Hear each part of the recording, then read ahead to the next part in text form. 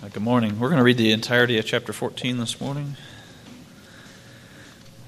It said, Now at Iconium they entered together into the Jewish synagogue and spoke in such a way that a great number of both Jews and Greeks believed. But the unbelieving Jews stirred up against the Gentiles and poisoned their minds against the brothers. So they remained for a long time, speaking boldly for the Lord, who bore witness to the word of his grace, granting signs and wonders to be done by their hands. But the people of the city were divided. Some sided with the Jews and some with the apostles. When an attempt was made by both Gentiles and Jews with the rulers to mistreat them and to stone them, they learned of it and fled to Lystra and Derbe and cities of Lycaonia and to the surrounding country, and there they continued to preach the gospel.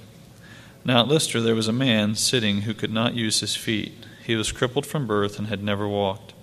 He listened to Paul speaking, and Paul looked intently at him, and seeing that he had faith to be made well, said in a loud voice, "Stand upright on your feet."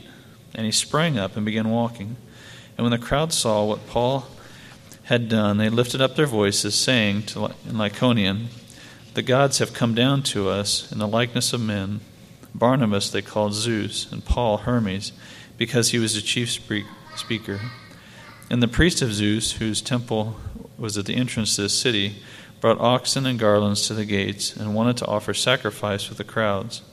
But when the apostles, Barnabas and Paul, heard of it, they tore their garments and rushed out into the crowd, crying out, "Men, why are you doing these things? We also are men, of like nature with you. We bring you good news that you should turn from these vain things to a living God, who made the heaven and the earth and the sea and all that is in them. In past generations he allowed all the nations to walk in their own ways. Yet he did not leave himself without witness, for he did a good by giving you rains from heaven and fruitful seasons, satisfying your hearts with food and gladness." Even with these words they scarcely restrained the people from offering sacrifice to them. But Jews came from Antioch and Iconium, and having persuaded the crowds, they stoned Paul and dragged him out of the city, supposing that he was dead. But when the disciples gathered about him, he rose up and entered the city, and on the next day he went on with Barnabas to Derbe. When they had preached the gospel to the city and had made many disciples, they returned to Lystra and to Iconium and to Antioch, strengthening the souls of the disciples, encouraging them to continue in faith, and saying that through many tribulations we must enter the kingdom of God. And when they had appointed elders for them in every church, and with prayer and fasting, they committed them to the Lord, in whom they had believed. Then they passed through Pisidia and came to Pamphylia, and when they had spoken the word in Perga, they went down to Attalia. And from there they sailed to Antioch, where they had been commended to the grace of God for the work that they had fulfilled. And when they arrived and gathered the church together, they declared all that God had done with them, and how he had opened a door of faith to the Gentiles. And they remained no little time with the disciples. You may be seated.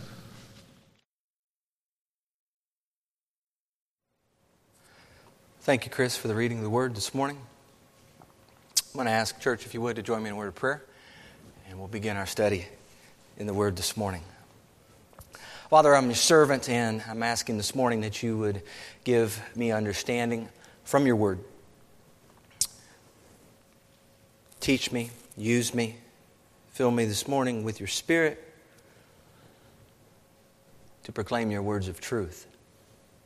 Father, I pray that your word would find entry this morning into the hearts of those who have gathered. The word says that the entrance of your words gives light. So, Father, I pray that you would shine your light just now, and that you would penetrate and pierce and convict. Father, we welcome you as our guide as we open your word together. In Jesus' name we pray. Amen.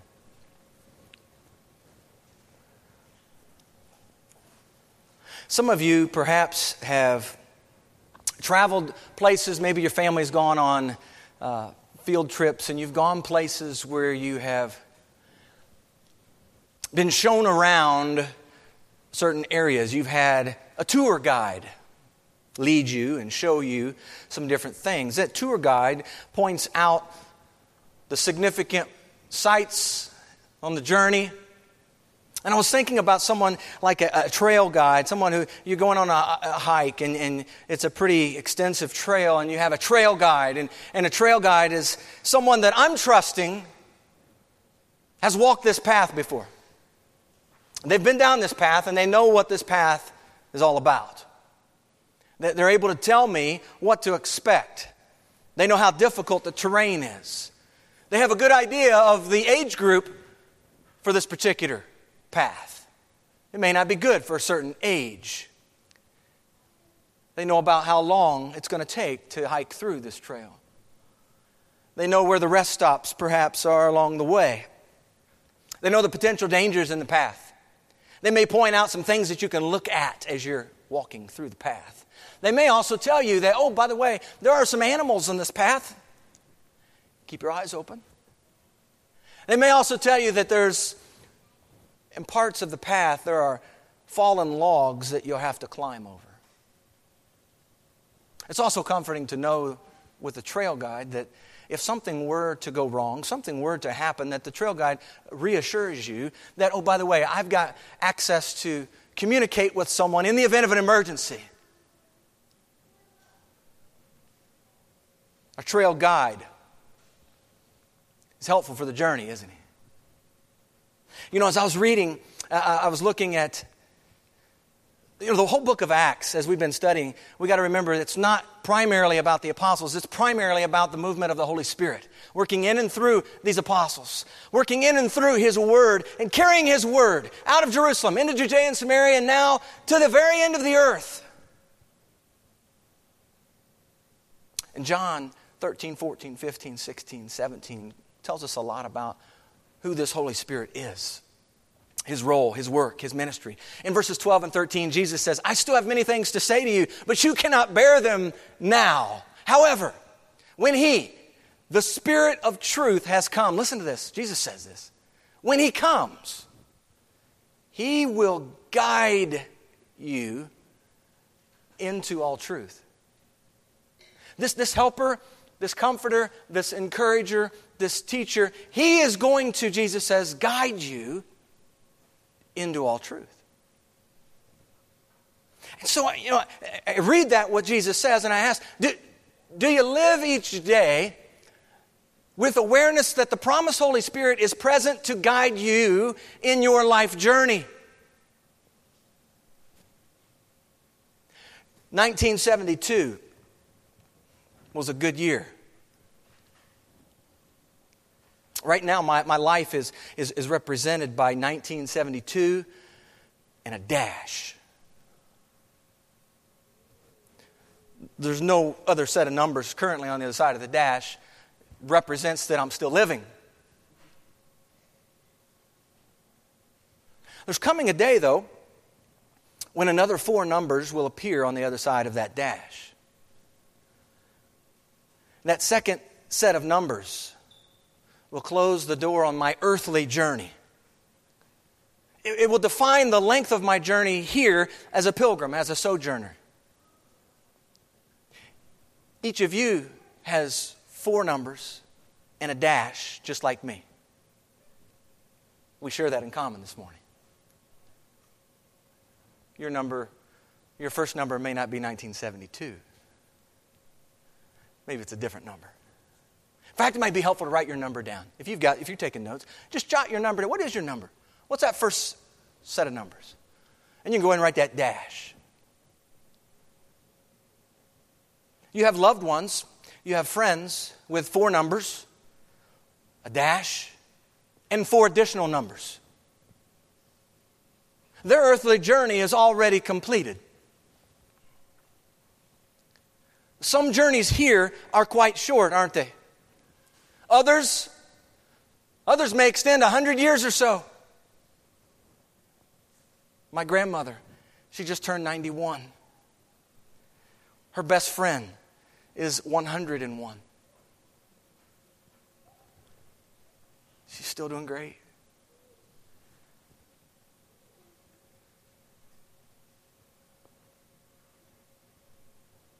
When you die, you receive those 4 other numbers beside the dash. So here you are, you're seated here today between the dash and the other set of numbers, which will put the final bookend on your life journey here. The two sets of numbers represent when you start the journey and when you end the journey here. The dash is all that happens in between. The dash is the stuff between life and death. You know, I was thinking how sad it is, and perhaps you've attended a funeral of this sort.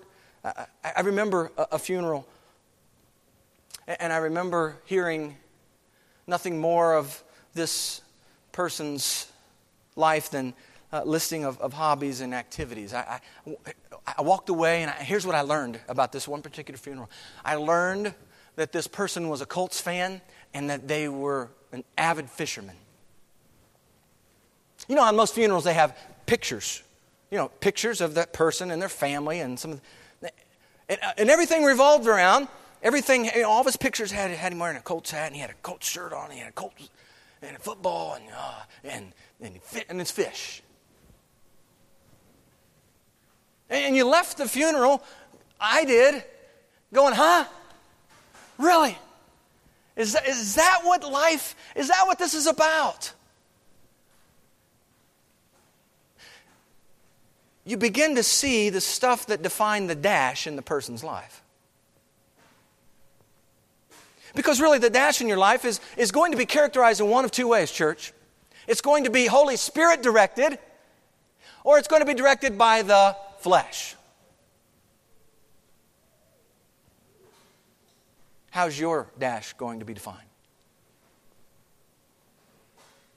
How many life journeys, think about, how many life journeys end miserably and without hope because they were directed by the flesh? Do you know that the Bible says in Romans chapter 8 that operating the flesh, you cannot please God? Think about it. If there's no Holy Spirit guiding your journey, if there's no Holy Spirit leading you to all truth, if there's no Holy Spirit teaching you the ways of Christ, for that's what He does. He points you to Christ. If there's no Holy Spirit serving as down payment on your inheritance to come, Ephesians chapter 1, 13 and 14 says He is our earnest. When that day comes, is the Spirit of Christ in you? If there is no Holy Spirit, if there is no Christ in you, what a sad journey this life really is. Do you rely on the Holy Spirit as your guide for everyday living? Everyday living. Do you recognize the power of the Holy Spirit at work in your life? Is the dash in your life journey characterized by Holy Spirit directed living? Holy Spirit directed living. You know, as Paul and Barnabas, as they journeyed through Cyprus and the regions of Pamphylia and Galatia, the testimony of Scripture is that God's Spirit has been leading this journey. Amen? Do you see that in the Scripture? God's Spirit's been leading this journey. These missionaries have been led by the Holy Spirit. Their bold words are compliments of the Holy Spirit. And even their travel itinerary, as we'll see today, has been orchestrated by the Holy Spirit. The text provides evidence for a Holy Spirit-directed journey. We're going to see here at the beginning, in these first few verses, the Holy Spirit-directed return. They're going to be making a return trip home. Derby is the end of the line for this particular missionary journey. And we're told that Paul and Barnabas, they make their way to Derby, some 20, 30 miles away from where they were in Lystra. And then we read these words. And when they had preached the gospel, verse 21, to that city, to Derby, and made many disciples, they returned to Lystra, Iconium, and Antioch, Pisidia. Not a whole lot's given, is there, about their time in Derby. It's interesting that wherever they go, the Holy Spirit, as He's leading Luke to write the details, the orderly account of what was going on, in some places he builds up and he'll give a whole sermon, a whole message that Paul preached. In some places he'll just point out some small details. In this particular occasion at Derbe, he gives us good news. It's very brief, but isn't it good news? He preached the gospel and made many disciples. Many disciples were made in Derbe. Verses 21 through 28 speak of the Holy Spirit-directed return trip back to the church at Antioch in Syria. It's important. In fact, if you have your maps, you may have a map, and if you don't have a copy of this particular map, your Bible, no doubt at the back, you may have a map at the back of your Bible you can turn to. Because it's helpful to see on this return trip the route that they take. I believe it's important for us to look at the route they take home. It says something. It speaks volumes, I believe. I believe it teaches us something. It's instructive. The Holy Spirit has been directing them for quite a while. So to see the Holy Spirit directing the return trip home, we need to understand it's just further evidence that He's guiding the journey. Okay? Further evidence. Because you can go back to Acts chapter 9 and you see that it's his conversion. And Ananias says, Brother Saul, the Lord Jesus has sent me that you may receive your sight and be filled with the Holy Spirit. We see evidence of being filled with the Spirit. 3 verses later, immediately he preached the Christ in the synagogue that Jesus is the Son of God. We see also testimony in the Scripture of his traveling companion in Acts chapter 11, 24, Barnabas. Some descriptor of Barnabas. He was a good man, full of the Holy Spirit and of faith. And a great many people were added to the Lord. We see that in Acts chapter 13, as the church is gathered there in Antioch, as they are ministering to the Lord and fasting, that the Holy Spirit says, Now separate to me Barnabas and Saul for the work to which I've called them. Verse 4, these men are sent out by the Holy Spirit.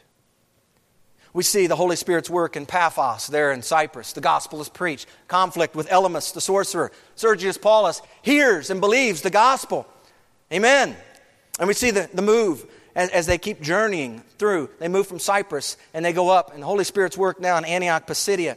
The gospel is preached. Conflict with the Jewish leaders who expel them from the city. Remember that? And as they leave, they shake the dust against them, their feet, and they move on.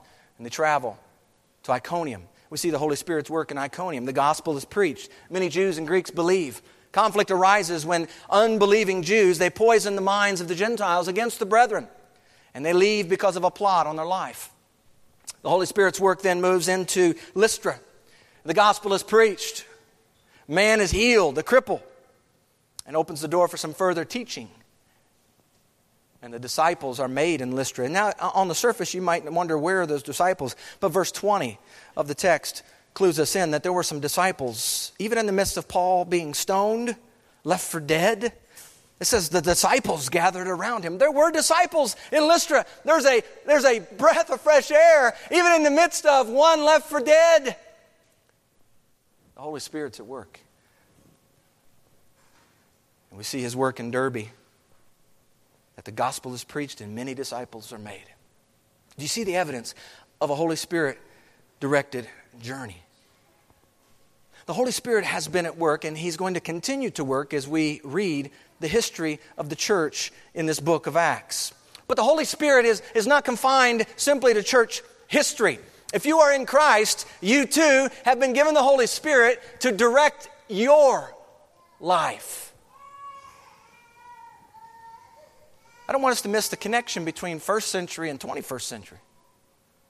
The Holy Spirit-directed living that we see in the book of Acts is a narrative of what ought to be. Holy Spirit-directed living is the way a believer in Jesus Christ lives. So what characterized this return trip back home? How is the Holy Spirit's role magnified in this journey from Derbe to Antioch, Syria? When you look on the map and you see where Derbe is, maybe you're wondering like I am, why Paul and Barnabas didn't simply just go from Derbe and follow that Via Sebastian, the Emperor's Road, and go east into the region of Cilicia through the Taurus Mountains.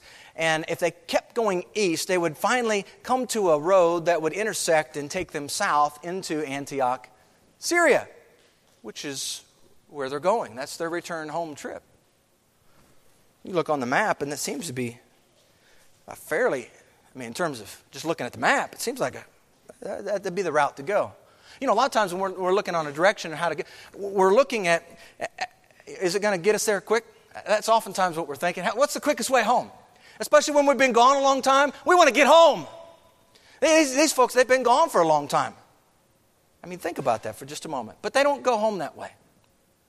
The Bible says that the missionaries backtrack, going back through Lystra, Iconium, Antioch, Perga, Italia, and then board a ship and sail over to Antioch. A more logical return would have been just going east and then taking that road to go south. But they circle back through the Galatia territory and head back in the direction that they came. Why? We can't miss this. This is very important for us that we don't miss this. I believe that the Holy Spirit's directing the return home trip is instructive for each one of us. I believe that the divine itinerary on the return trip teaches us a great deal about God's purposes for His followers. It causes me to ask the question, as a follower of Jesus, are you seeking converts or making disciples? Are you seeking converts or making disciples? You see, they reverse direction through Lystra, Iconium, and Antioch Pisidia for disciple-making purposes.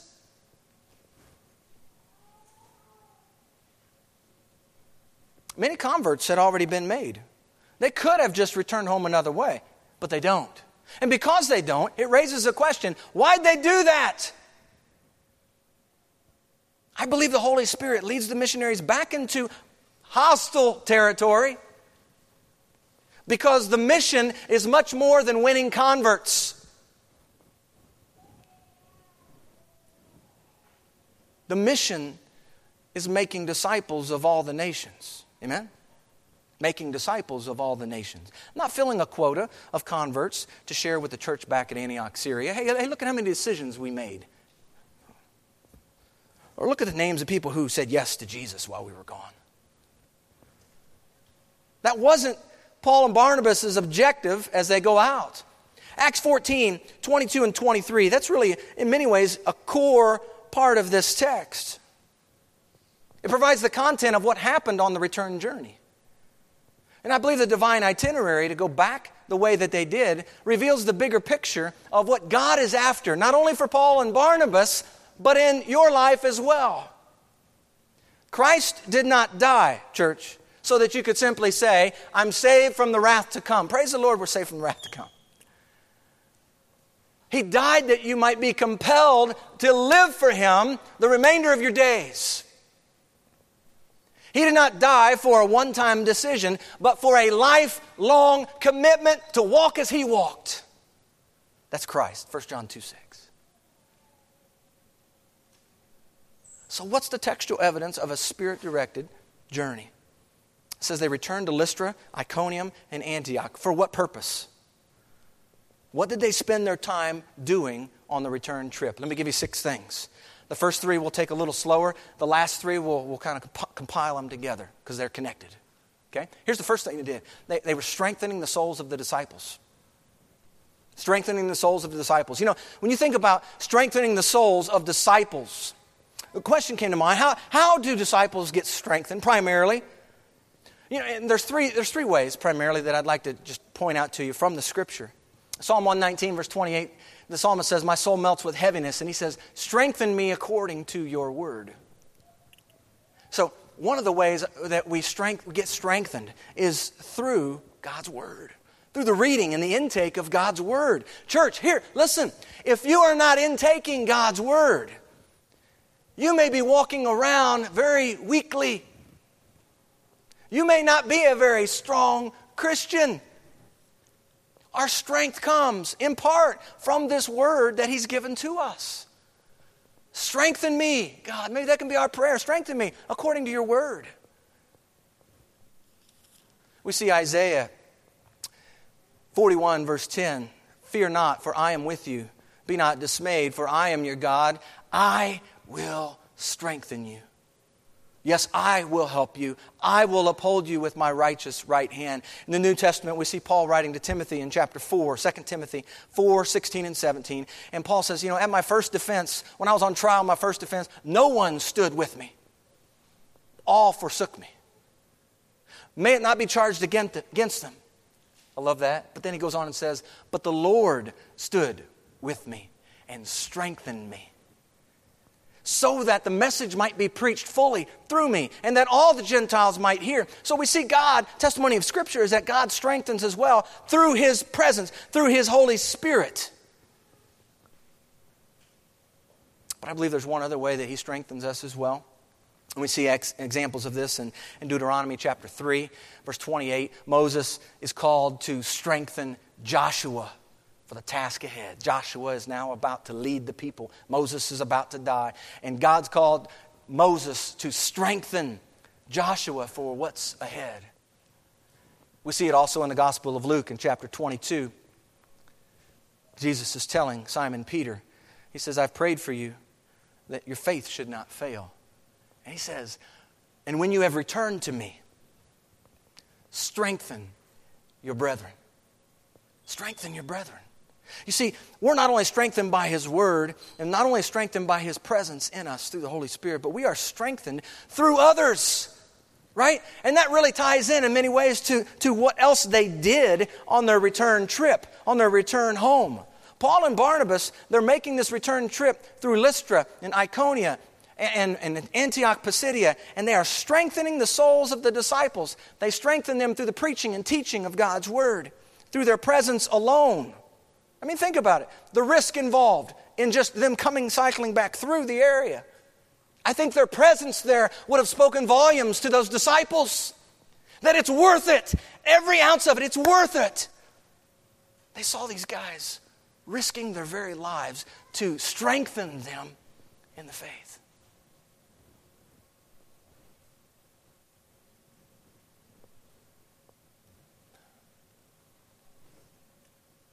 They were sharpening. I think about that, iron sharpening iron. And that's usually a verse that's reserved for the men getting together for breakfast. Sharpening. It's much more than that. Okay? The body of Christ is strengthened when each part is participating. That's Ephesians 4. Each part doing its work. Contributing, serving, sharing with one another, pointing to Christ, exalting His name. The converse of this principle is also true, that the body of Christ grows flabby, it grows weak, when she fails to exercise godliness. Think about it. When we don't use our muscles, when you don't use your muscle, what's going to happen? It's just going to grow weak. I believe the same principle is true. When we are not being strengthened, when we are not strengthening others. That's what they were doing. But they were also exhorting them to continue in the faith. Do you see that in the text? Not only did they strengthen the souls of the disciples, but they exhorted them. Some translations say encouraged them to continue in the faith. They made their return trip, encouraging the disciples to continue, to keep on going. Keep going. You know what I was thinking? Barnabas. You remember what his name, son of encouragement? I just bet Barnabas enjoyed this part of the trip. I bet the son of encouragement was in his element, encouraging the disciples, exhorting them on in the faith, encouraging them. But Barnabas is not the only one called to do this. Did you know the church is called to exhort one another? Hebrews 10, it says, let us consider one another in order to stir up love and good work, not forsaking the assembling of ourselves together, as is the manner of some, but exhorting one another, and so much the more as what? As you see the day, capital D, approaching. exhorting one another to continue in the faith, to keep pressing on, to endure to the end, to hold on to the Lord through the difficulties that come. The call to encourage and exhort one another comes in the context of the journey we find ourselves on. Remember, we're somewhere between the dash and those other 4 numbers, aren't we? Be reminded as well of the temporary nature of this journey. There's a day coming when Christ is making His return trip to earth. Amen. Look forward to that. What a day it will be. In the meantime, and in light of that return, His disciples are to be found exhorting, encouraging one another in the faith. In the faith. Notice what they are exhorting them in. In the faith, not in the latest sports weather news item of the day. In the faith. What else are they doing as they make their return trip through these cities? It says and saying, we must through many tribulations enter the kingdom of God. There's a warning. There's a strengthening of the souls. There's an exhorting. There's a warning, I believe, put forth here. A warning that we must through many tribulations enter the kingdom of God. Okay? This warning's put forth to them. Many tribulations await you as you enter the kingdom of God, as you walk the path of Christ. The exhortation to continue in the faith is coupled with this warning that, guys, it's not going to be easy. Walking this kingdom road ought not to be considered comfortable. Oh, but that's part of the problem. We like comfort, don't we? We like to be comfortable. Even we walked in this room and you know, the air was blasted on. It's nice and cool in here. To live in a place where you don't have that air, the comfort of the air condition. Boy, we can get pretty hostile pretty quickly when we don't have what we like. When we don't have what we're accustomed to.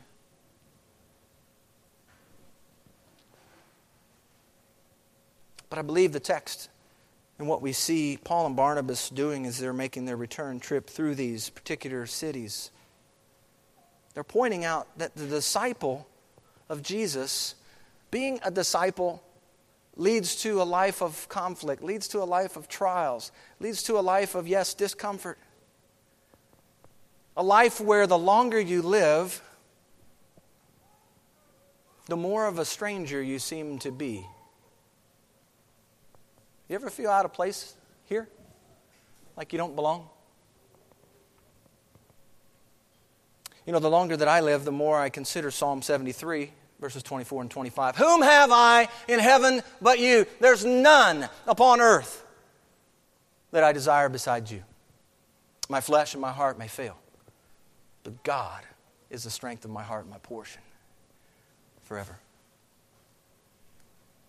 See, the Holy Spirit-directed journey, we need to understand this warning that's put forth here. It's not without tribulations and difficulties. In fact, you can see the connection of the Holy Spirit in a particular difficulty. And just early on in the life of Jesus in Luke chapter 4, after He gets baptized, what happens? It says, then Jesus, Luke 4 verse 1, being filled with the Holy Spirit, returned from the Jordan and was what? He was led by the Spirit into the wilderness. For what purpose? Being tempted for 40 days by the devil. The tribulations are not intended to just short-circuit one's journey with Christ. That when we encounter one, it's like the seed that gets sown on that stony path. You remember that? There's joy initially when the word is heard. But when trial and tribulation comes as a result of the word, those people quickly fall away. It's too tough. I believe Paul and Barnabas were warning the people about the commitments that they made to Jesus. You took a stand. You believed on Jesus and His finished work. You've been baptized in the name of Jesus. You're a follower of Jesus now. There's no turning your hand from the plow to look back. Commit to walking each day with the Lord, understanding that tribulations await you. This is not going to be easy, brothers and sisters.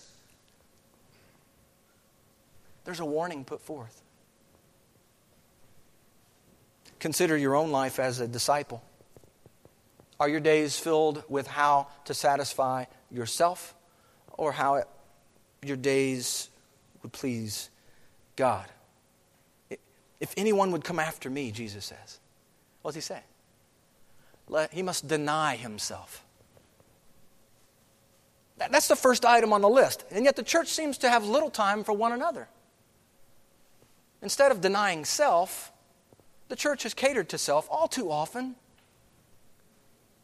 And that verse then goes on to mention that one who follows Jesus must also take up a cross daily. You see, following Jesus may not be what we thought it to be.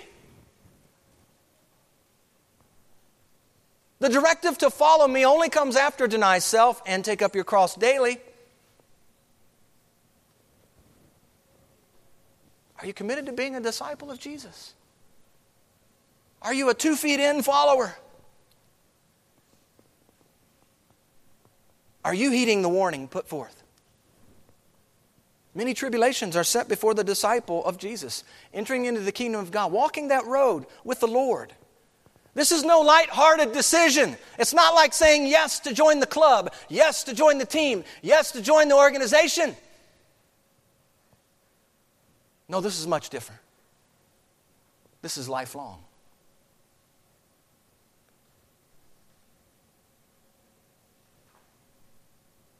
Saying yes to Jesus and forsaking the ways of the world and walking wholeheartedly as Christ walked. That's the idea. And how do we do that? We do that in the strength and the power of the Holy Spirit. A Holy Spirit-directed journey. Well, what else? Let me give you these 3 in succession. They're all found in verse 23. Structuring and ordering. It says when they had appointed elders in every church. Praying and fasting. The text says they prayed with fasting and commending or committing them to the Lord. They commended them to the Lord in whom they had believed. We see here in the text there's no mention of deacons yet, but elders. Paul and Barnabas, they appoint elders in every church on their return trip. And there's a sense of, we see here, a sense of order already being established. Now, I love this verse, but, there's a question that oftentimes arises right here. And church leaders begin to get a little squirmy and nervous when they read this verse. How is it that Paul and Barnabas appoint elders in these churches when the churches are filled with new converts? How does that happen? There's a lot of skeptics out there. Well, surely there had to have been some veteran, elders somewhere that they appointed in these churches. It's a valid question. I believe the Holy Spirit-directed journey provides an answer to the question. I want you to notice that they spend time on this return trip praying and fasting with these churches. And they spend time committing them to the Lord in whom they had believed. The structuring, praying, commending, they're connected. They work together, and that's why I wanted to cover them collectively. And you begin to answer the elder questions, I believe, as you see them praying and fasting, commending the church to the Lord. In other words, the human concern in this passage, which is no doubt a real concern for church leaders today, it pales in comparison to Holy Spirit-directed concern set forth in the text. What do you mean? Is it possible that the church has lost sight of where everything began? When these churches started forming, there seems to be, as I read the text, there seems to be more weight given to the work of the Holy Spirit. The Holy Spirit directed the ways of the early church. The Holy Spirit, remember, had only been poured out, Acts 2, about 13, 14 years prior to what we're reading in Acts 14:23. All right, let's remember that. Still a pretty new idea. The power of the Holy Spirit, the life of God in the soul of man. And so, since we are now some 2,000 years removed from the arrival of the Holy Spirit, Acts 2, I wonder, have we grown dull with the ministry of the Holy Spirit?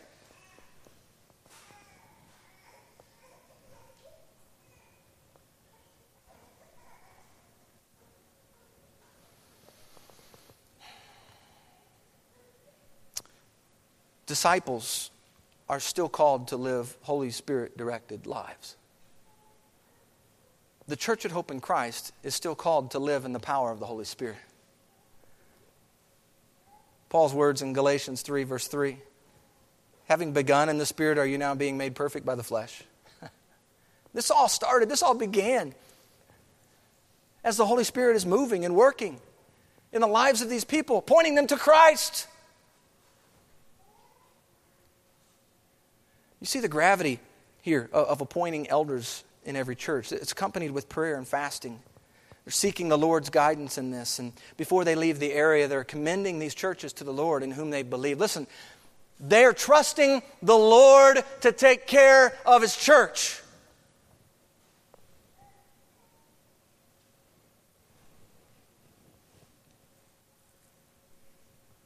There seems to be an intersection here in the text of missions and church planting.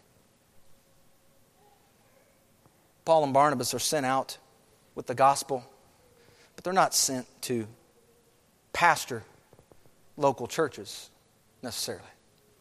They proclaim the gospel, and many come to saving faith through this word of truth. They teach, they equip, they appoint elders. Notice they don't appoint senior pastors. Just point it out. They appoint elders. Elders, plural. Okay? That's what the text says. They appointed elders. That's the way it all began. And you keep reading the New Testament, and you see that there are deacons that come along. Timothy chapter 3. Some additional order and structure is given in those pastoral letters, Timothy and Titus. But for now, there's an appointment of elders. They pray and fast, not only for the leadership of the church, but for the Lord to be the guide in these assemblies. And that the gospel will continue to bear fruit in these places and go forward in the lives of these new disciples. See, the Holy Spirit-directed return, it strengthens, it exhorts, it warns the disciples. It also provides for order through the establishment of elders, praying, fasting, commending these churches to the Lord. And to think that none of these things would have flourished had they decided to go home a different road.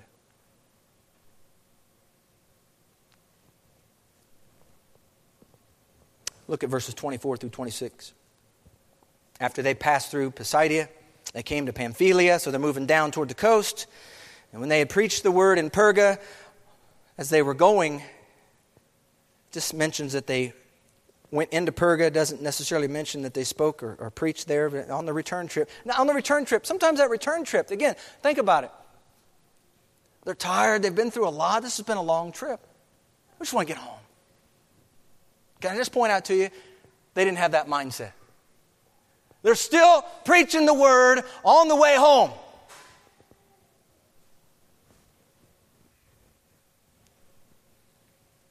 When they preached the word in Perga, they went down to Attalia, and then from there they sailed to Antioch.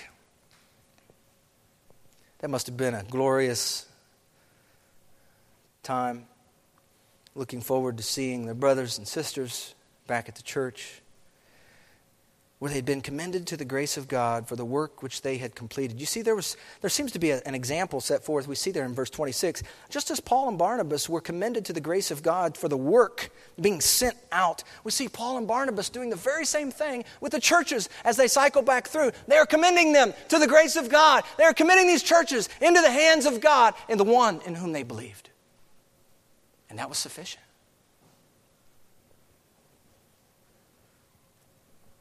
They finally arrive home. And notice that the text says that they completed the work. See that at the end of verse 26? For the work which they had completed. Some of your translations may say the work which they finished. They finished the work.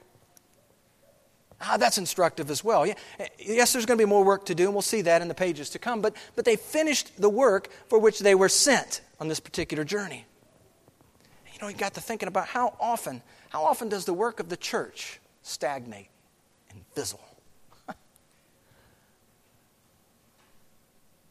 How often does ministering to the Lord play second fiddle to other items on your schedule?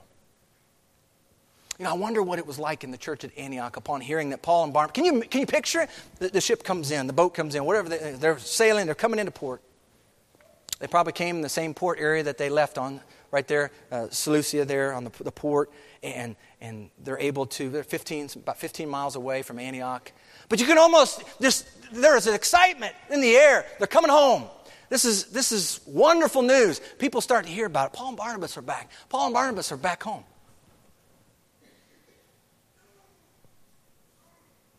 We see here in these last few verses a Holy Spirit-directed report. There's a Holy Spirit-directed return, but they also come back, and now they're going to give a report. When they had come and gathered the church together, they reported all that God had done with them, and that He had opened the door of faith to the Gentiles. And so they stayed there a long time with the disciples. I couldn't help, as I'm reading this, I couldn't help but just see the connection here between what happened on their return trip and this report that they gathered the church together. The church at Antioch had her own prayer and testimony time. And once again, I believe the text is instructive here. I want you to look at who gets highlighted. Look at who Paul and Barnabas point to. Praise and testimony is about what God has done. Do we see that? It's about what God has done. Missionaries are returning with a Holy Spirit-directed report, and I know that that's so because the attention is on what God did. The Holy Spirit is always about magnifying what the Lord is doing. Last Sunday, I can remember while we were at the tables and we had our praise and testimony time last week. And I remember in the moment as some of you were sharing, I remember there was a group of young folks sitting at that table right over there. And some of you young folks, if you were sitting at that table, you remember, probably frighteningly so, you remember that I just desired to hear what you had to say and what you wanted to do. What is it you want to praise God about? And so some of you shared. I didn't know exactly why at the time. I'm very certain that there was a clear prompting to put that forward for you young people to share. But some of those unknowns were at the time, they were clarified this week as I was studying this text. I learned some things listening to your responses last week. Some of you, maybe for school, you have some highlighters, right? Different colored highlighters. And the highlighter draws attention to the material in the text that you'd like to immediately reference. The idea of a highlighter, it magnifies what's on the page. It stands out as different than the rest of the text next to it. August 3rd is going to be, Lord willing, our next planned praise and testimony time here at Hope in Christ. And perhaps it would be good to take some counsel right here of when the church at Antioch, when they gathered together to hear this report. It says that they spoke of what God did, Paul and Barnabas. They spoke of what God did and how God opened the door of faith to the Gentiles. Think about it. Think about what's just happened. For so long, this church in Jerusalem was 100%, wasn't it? It's Hebrew, it's Jewish. And it kept spreading outward. And in Antioch, you see a good mixture, diversity of people. But now, as a result of this first journey, they come back home, and there are now churches planted that are Gentile churches. That's wonderful news.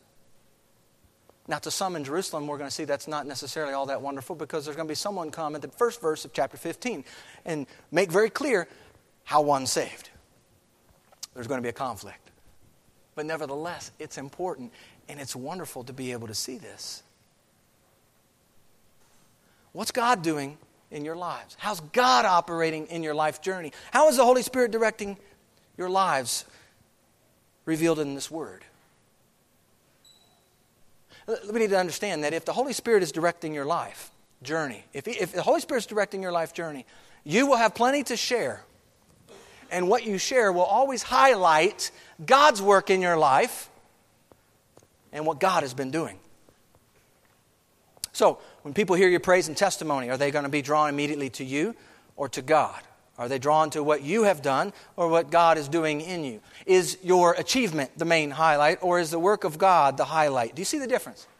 There's a difference here. They say, here's what God did with us. Here's what He did with us. He used us. Here's what He did. And here's what He did with His gospel. That really summarizes the report in Antioch. You see, the Holy Spirit-directed journey for Paul and Barnabas, it comes to an end. It comes to an end in the place that it all began, back in Acts 13. The church at Antioch. A lot happened from the beginning of Acts 13 to the end of Acts 14. About 2 years of time, give or take, go by. The dash between Acts 13 and 14, the amount of time covered in these 2 chapters, quite significant. It's a dash that's characterized, I believe, in many ways by Holy Spirit-directed living. The journey was completed as the Holy Spirit enabled them to complete it. Your life journey is still in progress. You're still defining what your dash is going to be. At some point, 4 additional numbers are going to be placed on the other side of that dash. Your earthly journey will one day come to an end. And the question is not, will I die? The question is, when are you going to start living? Will you live the life of a disciple of Jesus, following Him, directed by the Holy Spirit? Some of you here today have yet to believe in Christ. There are 3 groups of people I want to address as we close. There are some who have not yet believed. Some of you do not have the Holy Spirit residing in you. You have been living according to the flesh. Romans 8:8 points that out. It says that those who are in the flesh cannot please God. And your journey to this point has been absent of a helper, absent of a guide who knows the Father and knows the very words of Christ.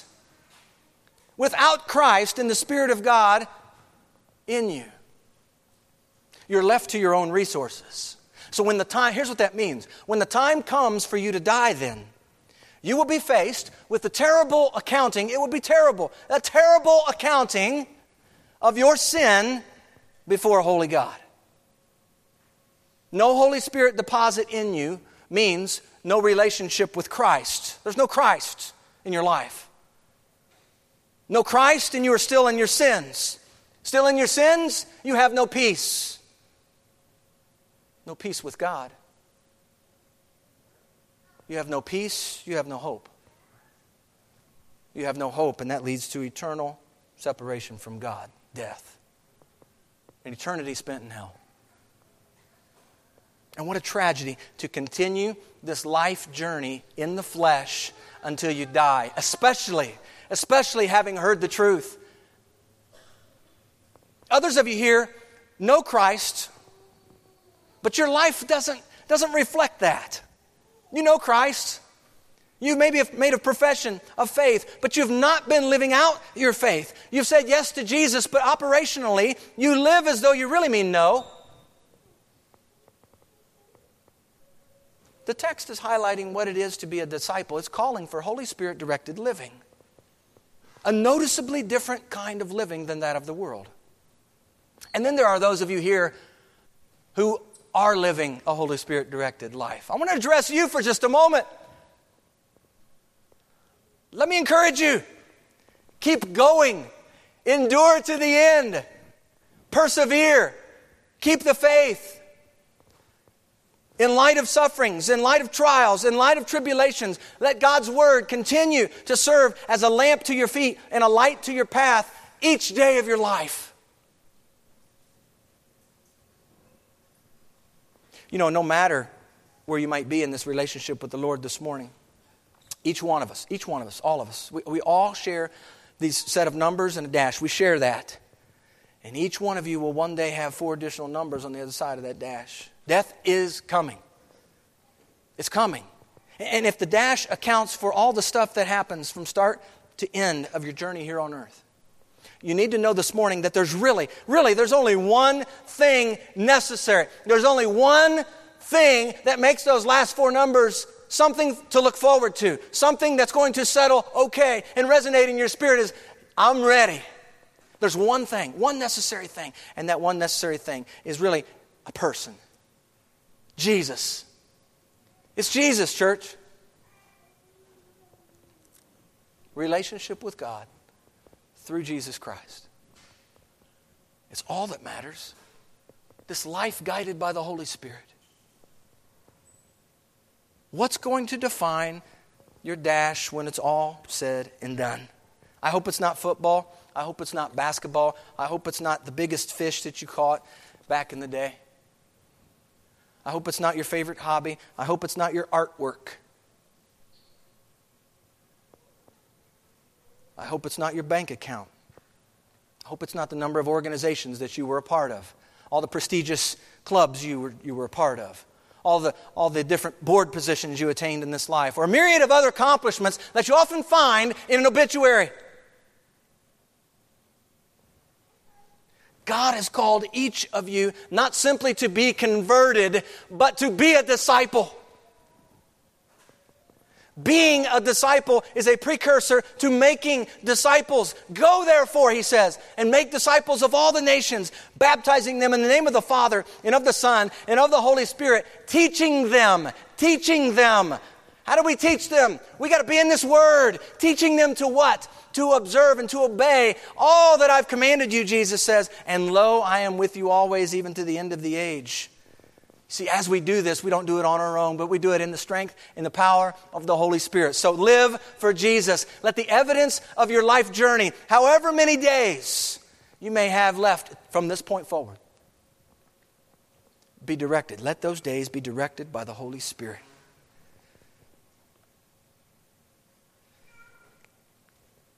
If we live in the Spirit, let us also walk in the Spirit. Amen? Let's be about that work. Let's pray.